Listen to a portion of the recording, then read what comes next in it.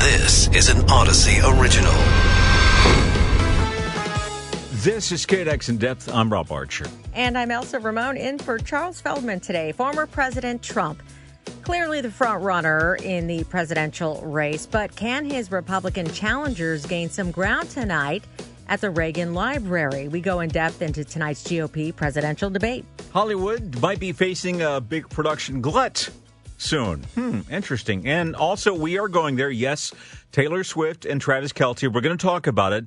Can they make it? And also the broader issue, can public relationships work? I don't know. But you know what, Rob? We're going to call them trailer for now.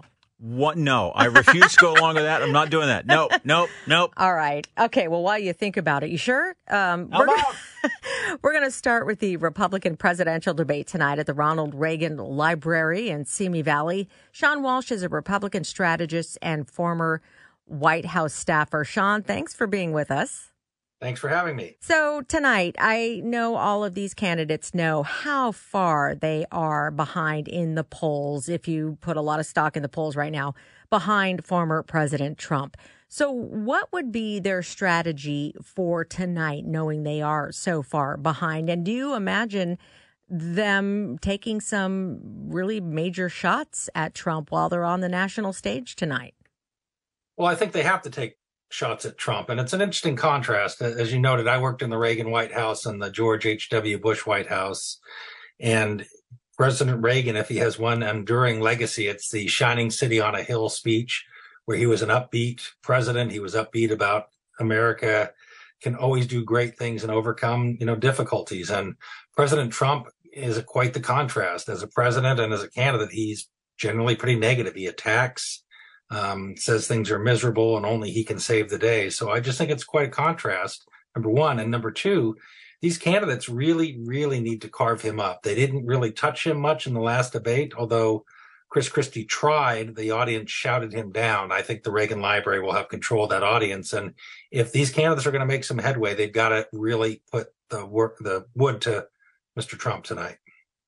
Do you think we'll see some of the Mike Pence approach? And by that, I mean saying things like, I don't think Donald Trump is qualified to be president and he's got issues. And if he's the nominee, the party's going to lose. And then turn around in another interview a few minutes later and say, well, if he's the nominee, I will definitely support him because great guy. Do you think we'll see some of that?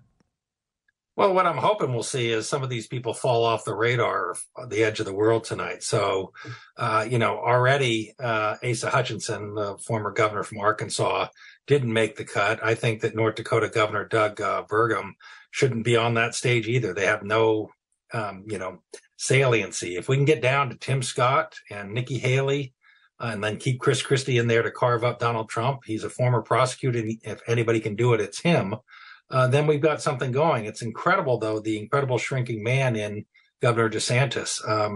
He was ahead in the polls. He was doing great in the fundraising, and then he just did all woke social stuff and didn't do the economy.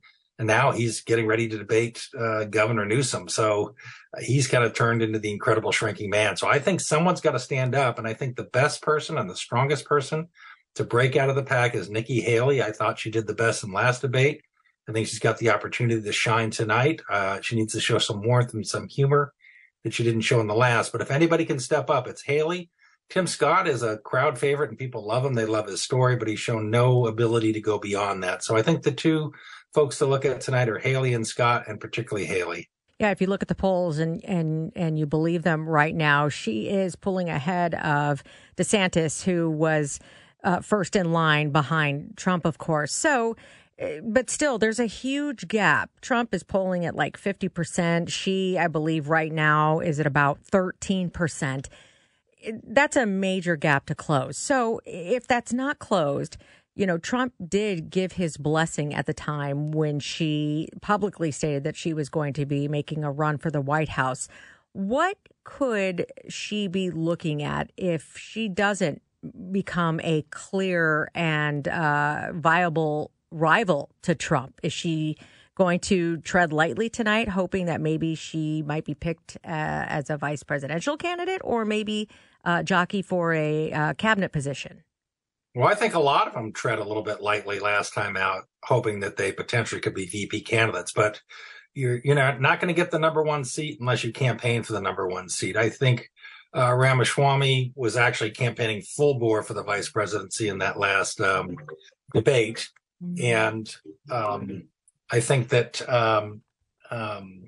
Tim Scott potentially could be a VP no matter what he does. I think Haley can't have that strategy. Her strategy has got to be running as the number one spot. Number one. Number two, what else can they do? What they can do is let nature take its course. President Trump has a lot of issues coming up in the courts, and who knows what can happen in that process. Although on the other side, unfortunately, Mr. Biden, I think, has got a lot of jeopardy potentially from a legal perspective if Congress continues his investigation of his activities as vice president and the money that went to his family. So, I mean, this is really a, Forrest Gump box of chocolates. You're not going to know what you're going to get in this election. I think it's going to be very wild, and I think anything can happen now with President Biden's health and mental acuity and Donald Trump's legal meandering. So, one of these folks hope that one of these two people step on a landmine, and I think it's imminently possible that could happen going forward into this election season. All right. Sean Walsh, thank you so much. A Republican strategist, former White House staffer. Hollywood writers, they're getting back to work now that the strike is over. Actors still need to reach a deal, and the studios need to plan for potential production and scheduling crunches now. Michael Schneider is Variety's TV editor. And Michael, so this is great. Writers getting back, people are starting to perk up, deal was reached and all that kind of stuff. But now we might be facing too much of a good thing. Explain what is happening with this crunch and production. Yeah, I mean, I wouldn't say too much of a good thing. I think right now everyone's just excited to get back to work. And so we'll see just what kind of crunch comes. But, again, that's a high class problem to have. But yeah, as everyone goes back to work at the same time, there is a finite amount of talent out there. If you want to get the best directors, if you want to get the best crew members, everyone's going to be scrambling to get those people at the same time. Studio space will be at a premium as everyone tries to find the best studio space for their shows.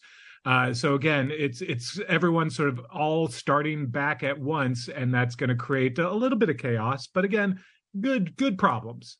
Michael, all I want to say is this. I just want my third season of Apple TV's Foundation, right?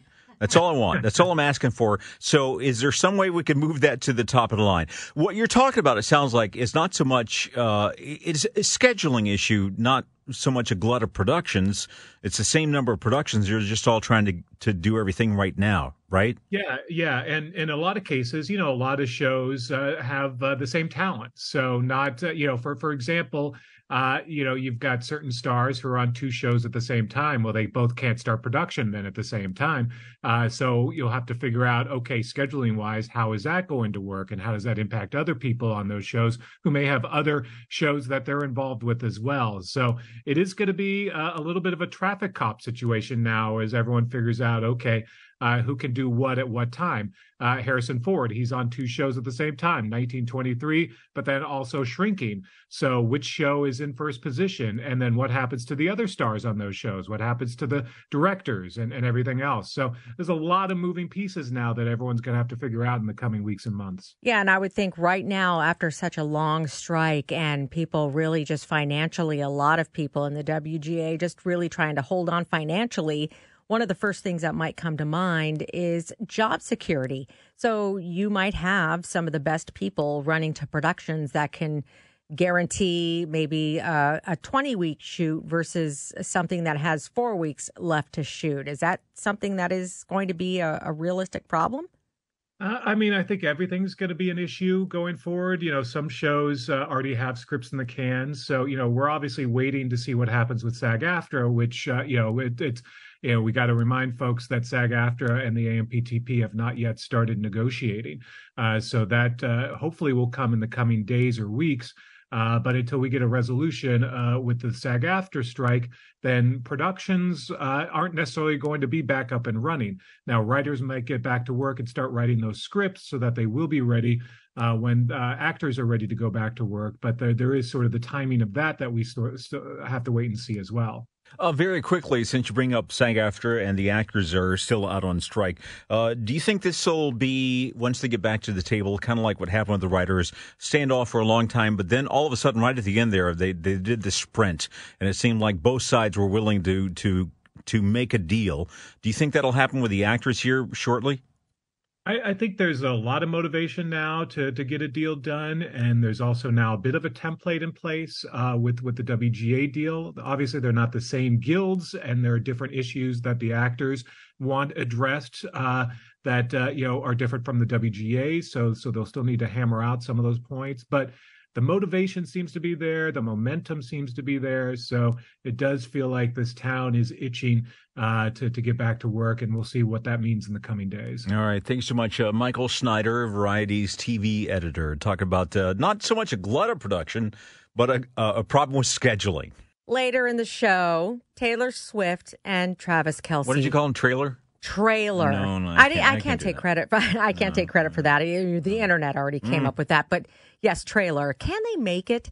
Can any relationship this public possibly last, no matter who the people are? I mean, I feel sorry for them. Right now, though, we're just days away from a possible federal government shutdown. Hold on. You just said you were sorry for Taylor Swift? I feel feel sorry. bad for Taylor Swift? I feel bad for them trying to have a normal, trying to date like normal people, and they have like every single person in the whole world watching them. I would love to have either one of their problems. First honestly. world problems, yeah. Okay, getting back to this other big news, federal government shutdown. House Republicans don't seem to be on the same page with each other right now. Eric Wasson is Bloomberg's congressional reporter. He's on Capitol Hill right now. Thanks for joining us. Thanks so much for having me. How is it there on Capitol Hill surrounded by all the chaos, and why is there so much chaos? Well, I think it's really coming down to infighting among Republicans. Normally in these situations, Republicans would come up with some kind of conservative offer, some kind of bill they would put forward, and then there might be some negotiating. But they can't even really get to that first step. We haven't seen a stopgap bill to extend funding beyond this October 1st deadline that Republicans can agree on in the House. And meanwhile, Senate Republicans are going along with Democrats to basically put forward a pretty clean bill that would last for 47 days while supplying aid to Ukraine. And Kevin McCarthy, the House Speaker, is refusing to put that on the floor. So basically, I think it really comes down to a lot of disarray among the Republicans, and that's what's precipitating the shutdown crisis. We've talked about the shutdown, and as we get closer and closer to it, it's kind of the boogeyman right now that if this happens, a lot of things aren't going to go right. We already know, we've been told and talked about the fact that it's going to possibly really affect travel with TSA agents who may have to come into work but not get paid, federal employees not getting paid. We know there might be problems with passports and getting those in a timely manner and all those kind of things. But a lot that hasn't been talked about is the funding for low-income families and families who rely on some of the assistance that they get from the government. Will they be impacted the most if the government does shut down? That is a big part of it. The Women, Infants, and Children program is affected by this shutdown. That's a nutrition program for mothers and their children, and there's a real worry that there will be a cliff there. The Senate bill would extend funding for that program. However, the House has not really figured out how to address it. Social Security checks, Medicare payments, they continue on a separate track. They're not something that's approved every year by Congress, kind of running on autopilot.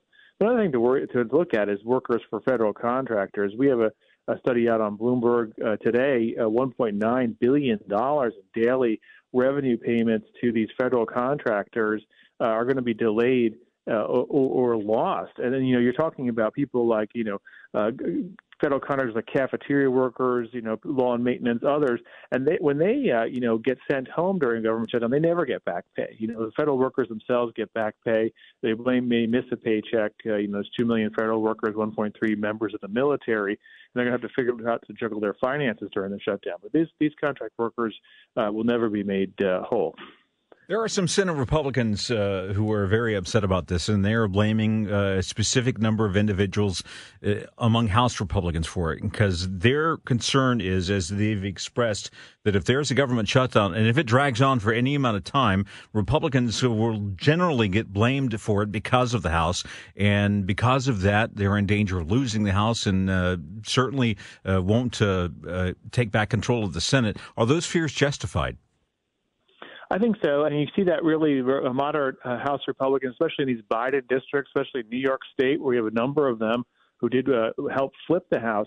They're scrambling. They're saying we do not want to shut down. They're willing to work with Democrats to use this arcane 1910 House rule to go around the Speaker. It takes some time, could take 9 days, maybe even longer, but they could put this process in place called the discharge petition and thwart the Speaker and force a vote on that Senate bill. They're taking that very seriously because they know that constituents in their, moderate and especially northeast swing districts are not very interested in the shutdown. So how soon will we start seeing the effects of a government shutdown if this does happen, which it looks like it's likely to happen? When are we going to start seeing the effects at airports and all the other things we talked about?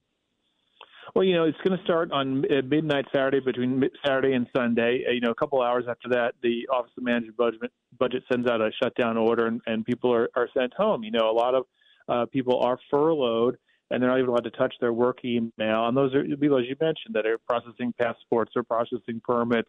That's the stuff we're going to see initially. But the issue with travel, one of the things that ended the Trump shutdown, if listeners are going to recall, in 2019, we had a 35-day longest ever shutdown over a border wall. One of the things that made lawmakers finally come to a deal was FAA air traffic controllers said, we've been working for a month without pay. We're going to start walking off the job. And I think when you start to see people like that, when you start to see TSA and FAA members saying, I'm not going to keep working without being paid, that's when I think, you're going to see massive disruptions. You're going to see Congress come to a deal. All right. Eric Wasson, thank you so much. Bloomberg's congressional reporter. You are listening to KNX In Depth with Rob Archer. I'm Elsa Ramon in for Charles Feldman. The economic experts and the numbers say, and they show, that the U.S. economy is doing well, but regular people don't feel that way. And maybe two new surveys might help explain why. Lending Club finds 60% of adults are living paycheck to paycheck right now, which is the same as last year. We're not seeing any movement. A YouGov Bankrate poll finds more than half of people don't have enough saved for retirement. At least they don't feel that way. With us is Caleb Silver, editor-in-chief of Investopedia.com. Caleb, thanks for being with us. My pleasure. Okay, so percentage-wise, what would you say people need to have for a semi-comfortable retirement, at least? Not extravagant, but at least able to retire? Yeah, it's a great question, and that has to do with a couple of things. How much does it cost to be you or the you want to be in retirement, and how long do you expect to be living in retirement? Now, we don't know the answer to number two, but we can figure out the answer to number one. So let's say you're a married couple, for example. Not everyone who retires is, but let's say you're a married couple, and you want to be able to live comfortably, eat the meals you want to eat, and visit your grandchildren once or twice a year.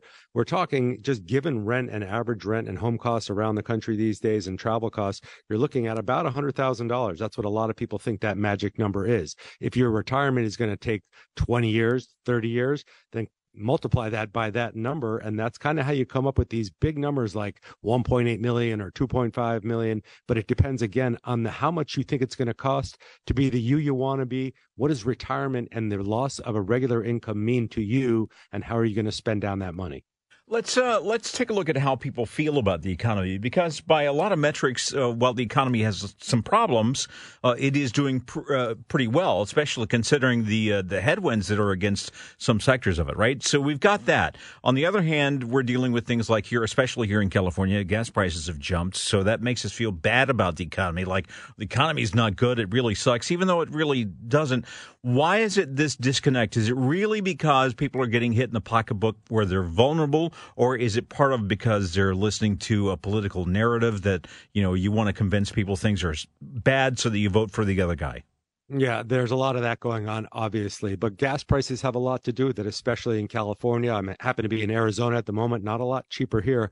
So it's the first thing you see as a consumer. Gas prices and food prices, you can't avoid those, or shelter. Those three components are still up meaningfully year over year. So we're talking about inflation coming down from 9% last year. But if you look at shelter, if you look at food, especially food away from home, and gas and energy prices, those are meaningfully higher, and you can't avoid those. So that's one of the reasons inflation has a lot to do with it. But also the notion that we're in this inflation era for a long time with high interest rates for a long time. So the cost of borrowing money is very high as well. So borrowing money to buy a car, buy a home, or even just finance stuff on your credit card, that's extremely expensive. Plus, every time we go shopping, we're reminded how expensive it is to feed our families, pay the rent, and fill our cars with gas. So you have that feeling, but you also have this feeling of, I'm just not going to be able to do as well as I thought I would, or as well as my parents' generation did. And you see that feeling spreading across America. It's what we call the real feel of the economy. So yes, the economy is doing well. If you look at unemployment,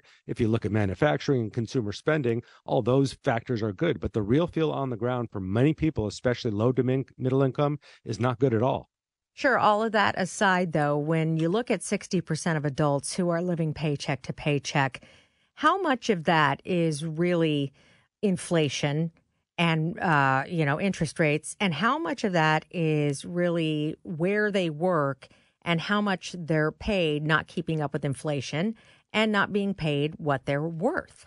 Yeah, it's all of those things, right? But again, everybody says they live paycheck to paycheck, even the very wealthy. It depends what you do with your paycheck, right? So if your paycheck and let's say you rent and you've had rent inflation, all of a sudden you went from 25% of your earnings going to paying for rent to 40%, that's meaningful. And that means you're going to be just barely getting by. If food costs were $300 a week, a couple of years ago, but now they're $350, that's meaningful. So it depends what you do with your paycheck. And while wages have grown about 4.1% year over year, inflation has kind of been in this average zone of about 5 to 6%. So you're not keeping up with the cost of money, and you haven't necessarily seen an increase in your assets given what the stock market did last year. We've had a comeback, of course, but you don't have that wealth effect. When the stock market's booming and we're at all-time highs, people feel wealthier. We're not there right now. Very quickly, as we're running out of time here, I think we're seeing with the United Auto Workers especially, they are looking at corporate profits being really, really historically high. CEOs getting these massive, massive bonuses, and the workers saying, we sacrificed, we gave concessions, we want to claw some of that money back. Does that factor into this feeling that people have about the economy, and this is why the labor movement has seen a really hot summer this year? Absolutely. And people feel like they're not getting their proper piece of the payments. I don't care if you're an auto worker, or if you're a Hollywood writer or an actor or whatever industry you're in. If you're looking at the CEO making millions of dollars a year and you're increasing your salary, if you're lucky 2 to 3%, you're going to feel like you have not been cut in to the profits and you want your end of it. And that's why we're seeing the labor movement rise up this summer. But I think this is going to be the new normal going forward. All right. Thank you so much. Caleb Silver, editor-in-chief of Investopedia.com. All right, so we've gone through Bennifer, Brangelina, Kim Ye, remember Tomcat, Tom Cruise, and Katie Holmes. Now we have Trailer. That's short for Travis and Taylor Swift. It's a new relationship. Everybody's talking about it. I mean, people are even resorting to trying to read Taylor Swift's lips when she was in the box with Kelce's mom. Travis opened up about this with his brother on their new Heights podcast. We got to talk about it. Yeah, my personal life that's not so personal. I did this to myself, Jason. I know this. With this to explain whether relationships can withstand this kind of heavy public scrutiny is Susan Trombetti, a celebrity matchmaker, relationship expert, and CEO of ExclusiveMatchmaking.net. Thanks for joining us. Oh, thank you for having me. So when you got people as famous as Taylor Swift and someone who's kind of up and coming in the sports world like Travis Kelce, that's a very public relationship. It's not just the two people, then. It's also the millions of fans. So can a relationship stand up to that kind of weight? Well, yes, it can, but it is a new relationship, and I don't think he's as used to the limelight, so it's going to be definitely a very tricky situation. And, what can you do? I mean, he's going to learn quick. He's going to be thrown into the water, to the deep end. I mean, yes. Look, he's no slouch. He's a 2-time Super Bowl champ. He was already on the map. But when someone like him hears things like this, oh, Taylor put you on the map. Oh, your jersey and sales of them soared roughly 400% after Taylor Swift came to the game and was sitting with your mom and people were trying to read her lips from the camera shots of what she's saying about you. I would think that might put a little bit of a strain on, the power struggle that sometimes comes up in relationships, because I have personally been through it where I dated someone once and my salary was significantly higher than his, and he had such a problem with it that it didn't survive. It was just unsustainable. And so, I mean, I don't think either of them are hurting for money, but there could be a power struggle at some point. The more these kind of, messages surface in the media. Right. So, I mean, it is definitely emasculating, and we don't know him well enough to know how he's really going to cope with that, right? But some men do relate, just as you said, like with the former relationship, and I think he'll take it in stride. I mean, he is, let's face it, the game of football and the Super Bowl, that's really pressured every week, and definitely nothing. I mean, the Super Bowl was so much pressure, so he's used to pressure.